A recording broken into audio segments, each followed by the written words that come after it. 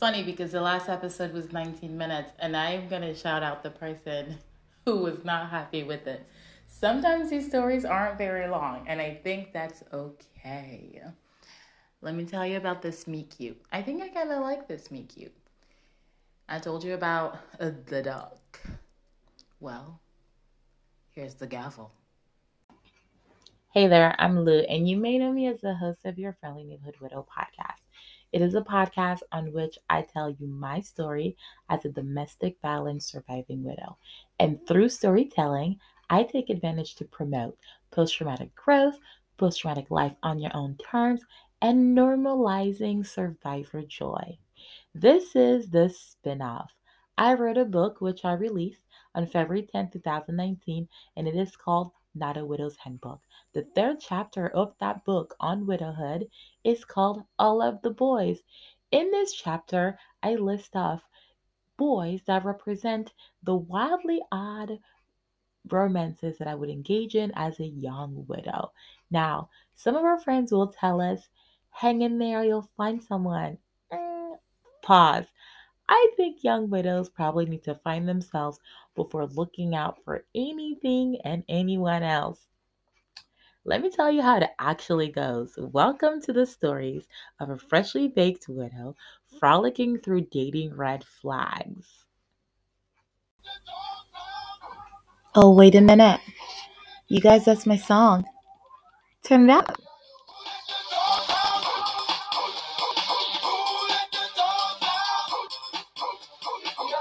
Who let the widow out? So I'm working in this cute little cafe in this cute little town, and power goes out in half of the town. Our half has power. How crazy is that? So here come in the people who took their laptops and just decided to go work from a bar top across the way.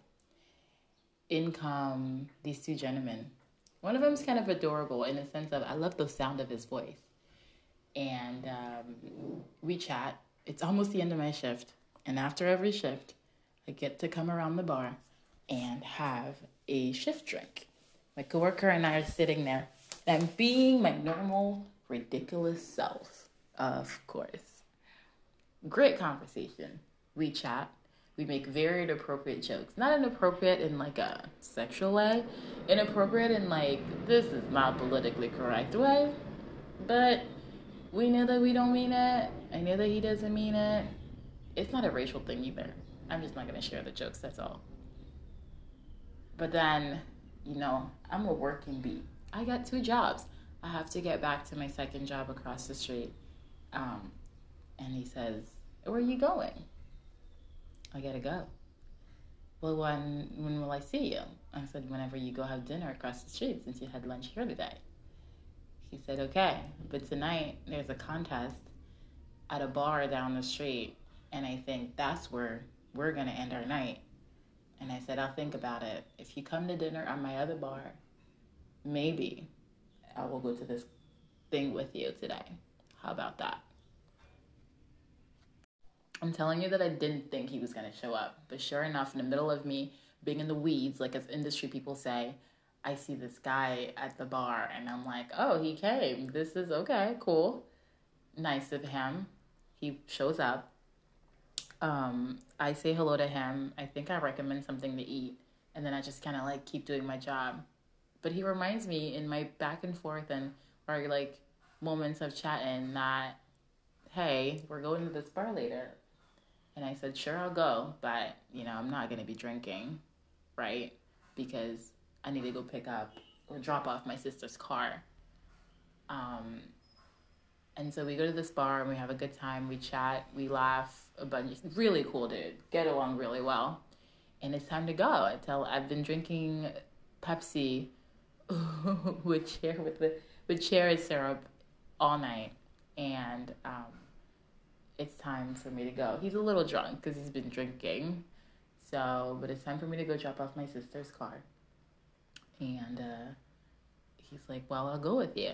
I'm like, you're not going on this 45-minute Uber ride adventure with me. Like, it makes no sense. And he said, I'll go. So we go to my sister's. We sneak inside.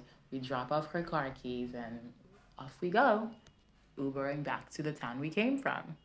This is probably my best friend's favorite story. I think she had a lot of fun while I was seeing this person, because it was just like some of the most ridiculous interactions, but you gotta live them. You just gotta have experienced them and say, oh my God, how crazy and ridiculous was this? So then we get back to our town and we talk till dawn, but then I have to go. And he proposes for us to see each other again. I told you I'm a worker bee. At that time, I was a freshly baked widow. I needed to get myself situated financially. I wasn't very good at doing that because I spent a lot of time and a lot of money on distractions. And some of these distractions were going out dancing, lots of whiskey and smokes, Jameson, chill Jameson shots, and Lagunitas IPAs, and 9:30 Club, and EDM concerts, and just all of the things that kept me busy and kept me away from remembering what my reality was. And I remember saying that I couldn't hang out with him because I was going to work and I had things to do. And I said, and at the end of these 2 weeks of hard work, I gotta go to the beach with my friends. And the beach was 3 hours away. And he said, okay, just let me know when you're there. And I said, no problem. And so as soon as I arrived at the beach, I'm like, hey, per our last conversation, I'm at the beach. And he said, I'm on my way. So sure enough, an hour later, he pulls up and he's on 14th Street in Ocean City. And I'm like, this is cool. Okay, I'm going to go on this joyride with him because my phone's dying and we're just going to drive around the city so that we can charge my phone in his car. I remember he met up with me and my best friend in this bar, and it was me, her, and this other girl at the bar, and he knows I love chilled Jameson shots, so he bought chilled Jameson shots for all four of us, and this random girl that we don't know at the bar who thought that was kind of cool. My best friend thought, I like this guy, he's fun, he can match your energy. God. So that's kind of cool. We go on this day drinking fun adventure with my best friend who comes along at some point. We go back to the condo where all my guy friends and all my girlfriends are there that are doing the vacation with me. And they're like, is that your dude? And I'm like, I don't even know. It's a really cute dude, really sweet dude who just drove here to come hang out with me and you guys, obviously. Then he proposes for us to go jet skiing. And I'm like, you gotta be kidding me. We are way too many Jamesons in to go jet skiing. But sure enough, we go.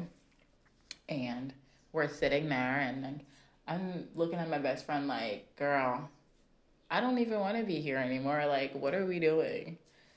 But we take this adventure a little further. We keep taking the story a little further. And so we get on these jet skis and we follow the instructor all the way to the little bay area where we go wild and he's having a good time. A moment that I remember very distinctly, I'm freaking out because, oh my goodness, I hate being on water. I love adventure, but somehow being on water is really the one thing that's like, gets me all like, ah!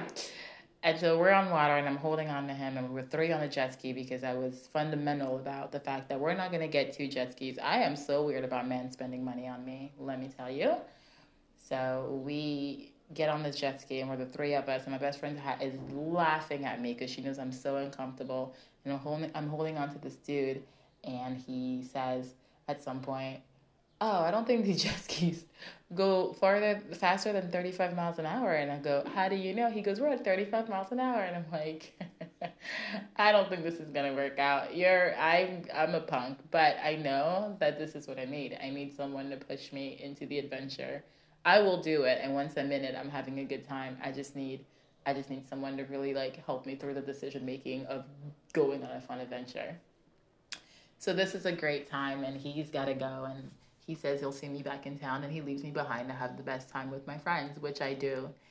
And I get back in town and we see each other from time to time. We have some of those really fun, don't go to bed till 5 o'clock in the morning nights. And I remember that on one of our first hangouts, we ended up in this really cute Times Square that has like a stage in the middle of it. And we're like laid on the floor on the stage of this little cute town square and having just like a really awesome, cool, deep conversation. But I'm a widow, and at some point, I gotta let them know.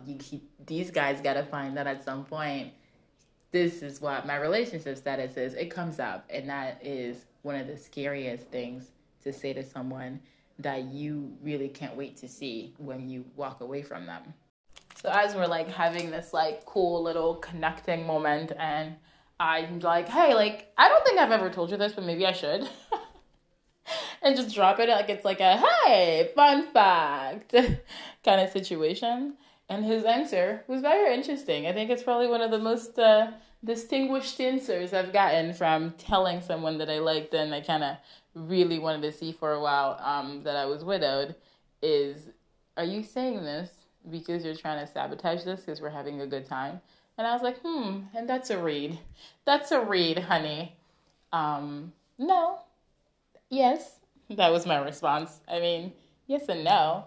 I just figured I'm having such a good time right now that if I don't if I don't drop this bomb now and wait till I'm really, really having a good time, it's not going to turn out well for me. So why not just drop it now? That was well received. We kind of just, I can't even remember how it went, but I knew we had a really good conversation, had a good time. I mean, cool. Like, we moved on from it. We went on with our lives, went on brunches, day drinking dates, and then it got a little different. It got a little too close. Not for me, but for both of us, maybe. I remember this day where we made plans to go out, and we're gonna go out to a club or something. And I remember I had this really awesome leather skirt, and I had never gotten the opportunity to wear it anywhere. Oh my God. I don't even know why I was upset about it, but listen to the story. And I put on this leather skirt, and I'm so happy to finally put it on. I'm going out on a like club date, and we first go to dinner before going out to the club, and we go to this restaurant that I work at where all my friends are there, the same friends that he met when we were at the beach. All this time that I'm talking to you about, he's never hung out with my friends. We once like did like a lunch break with my sister, but never really have I mixed him with my friends. And that's because for me, it's like, I'd rather really, really, really, really, really, really know, because deception is so hard until this day. And this is not just for this freshly baked widow. I think till this day, deception is really tough to live in public, and it's nice to just live these little deceptions secretly in my little corner, like a little turtle. And so we're sitting there, and my friends are like, hello, hello, and they're saying his name. And they're like so happy to see him, and they're working because at the time we were restaurant servers. All of us are restaurant bartenders, and then it's my friend's birthday little thing at another bar, and me and him have planned to go out in the city to play and have fun. And my friend goes, "You guys are coming out to this for my birthday thing, right?" And he says, "Of course." And I'm thinking, who told you that you were allowed to come to my friend's things? But I don't say it out loud. And he looks at me and he says, "We're going, right? You want to go to your friend's thing?" "Yeah, I do." I don't know if I want to go with you yet. I gotta answer 1,000 questions that I'm not extremely comfortable answering. And my friends do know how widowed I am, so they have their own perception of this that makes me extremely uncomfortable. But I don't say any of that. Instead, I order another drink because, oh my gosh, I do need to be I need some liquid courage to get through the night at this point. So then as the night goes on and I see him just kind of acting like he's friends with my friends. And I'm like, but you and I don't even know if we're yet exclusive. What's happening? A little note about that evening is that as life continued to happen to me, as past knowing him and having this story, past all of that, the very friend who asked him to come out and hang out with us for her birthday passed away 2 days before my birthday. And although that day, in that moment, I was annoyed and pouty and felt like no one asked me for my opinion and I didn't want him to do all of this, somehow, somewhere, Today, I'm so thankful that he said, yes, let's go, because it was the last time that I got to spend a birthday with my friend. And so I wanted to note that. Let's get back to the story. I'm not going to blame the alcohol, but I do have to say that sober, I would have been way more afraid to ask this question. But I was annoyed when I got back to my place and he dropped me off after. We had a blast, but I couldn't even have really a blast all the way because I was like, I can't believe this guy's is here with my friends. Like, what are they going to think? Like, what happens when he realizes that he doesn't want to be with this widowed girl, and like all of these things happen, and he just disappears and leaves my life and never comes back because I'm not good enough and all these other things and whatever. And I get to in front of my door, and I will always remember a conversation about where I can bring it up, and I'm like, I confused that you're like all around my friends right now, Mr. I don't want to be in a relationship. And he said to me, like, well, I don't. Like, I don't see myself as like a one woman guy. And I said, yeah, that's fine. But you're sitting around my friends making it look like you're my guy. You know what I mean? Like, it's a one thing not to want to date just exclusively one person, or like say that you're not going to go on a date with someone if you feel like going to go on a date with someone. But it's another thing to like be in my life around my friends that's like meaningful to me, that means shit to me. And that messes with my mind when you do that. And I remember that being like a big deal in our friendship or relationship or situationship, because it created this like emptiness and this like silence, until one day I was coming out of work and I ran into him, and he's like, what are you doing? I'm like, I'm getting off of work. And he said, have you had dinner? Or like, are you going to get dinner? And I said, I haven't gotten dinner yet. And he's like, on my way to dinner. And he was just going to have burgers from like right downstairs of my old job. And we ended up just going to get food together somewhere. And I remember that was like a tough day for my self-esteem, because we went out and we had a good time and we always talked really well and all this stuff. But then I get back to my place and, we're clearly still attracted to one another. And there was a conversation of coming inside, and I said something along the lines of there wasn't enough room for two. And I explained to him more details about my life, which was the fact that, I didn't just lose my spouse, I lost my entire life, I lost everything. So you're meeting me at my rock bottom, and here in rock bottom, I only have a twin bed. And I live in a small room that has no windows. You coming into my home right now, it's a level of intimacy that you need to understand is meaningful. And I remember his reaction was something along the lines of like, you don't have windows? And I received it as such a condescending message that I was just like, you know what, never mind, have a really good night. Like, don't worry about it.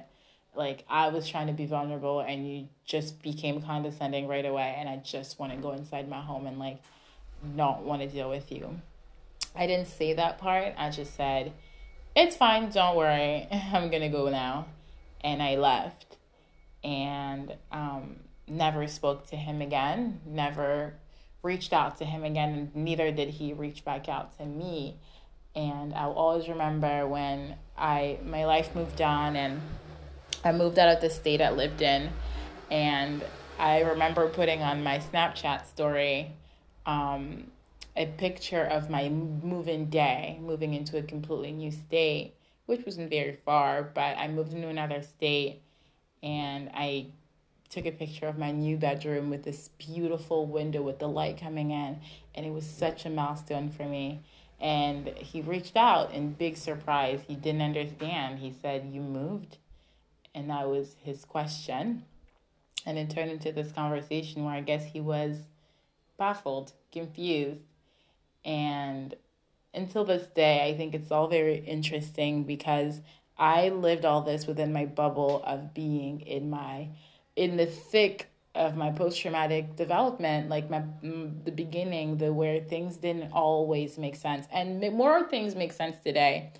Very little things don't make sense, but I do still have things that don't make sense today, but it was just very interesting a little while later to watch this story and look at it as like one of the most successful, honestly, at that time. It was one of the most successful relationships I've had with someone, even though I was still selling myself short because I allowed myself to be with someone who clearly did not want a forever with anybody, but I also never saw myself capable of anything more than just that, having someone to laugh with, get on jet skis with, just say no to going to Miami with for the weekend and then getting annoyed because he's on his Instagram hanging out with his ex and just that going off really well. Like, just, it was the one thing that I did where I was scared every day to do it, but I did it anyway, and it's pushed me to understand that, like, you can do this. You can date, you can manage all of this. And then when I locked myself away and I went back into my little turtle shell and pushed and left, I did this with the idea that this person is unaffected. Not because they didn't care about me as a person, but because nobody wants a widowed girl in their life. So let me go focus on me and like what I needed to do for myself. Not even as a revenge. And it was like the weirdest thing to get to this place where we have a conversation about it, where they're even surprised that they weren't privy of the information, and me being like, oh, what? I don't know if there's like a big remembrance, like if there's a big takeaway from here. For me, I think this story is always going to be meaningful for those two moments. The moments where I tell him I'm widowed in the middle of like a really good day, where he's like, are you saying that because you're trying to like completely like sabotage a really good day? Like being called out and me having to have awareness of that and having to be honest with myself, whether I can't really like, I'm like kind of shy and embarrassed to respond to him directly, but having the awareness and knowing that you're doing this, you getting to this place where you're having a good time. And this was staple to that relationship where good things would happen. It's like you go home and you borrow a sweater and then the next day you bring it back washed, and I'm like, okay. You could have waited a couple of days. I didn't need it right away, kind of thing. And in that moment of like, did you say that because you're trying to self-sabotage? Okay. And the other moment will always be, and I think if there's a reason why this person is going to continue to be one of the people that I'm like, thank you to, it's because that night, no matter how annoyed and scared I was of that situation of like, you just can't be around my friends, like you're my boyfriend when you have no plan ever of being my boyfriend. It's the fact that because he took a bold decision in spite of what I wanted and needed, I get to say that I got to spend that birthday with my friend before she passed away, because I think that I would have just showed up late and drunk and not really have gotten a chance to enjoy the whole day with her.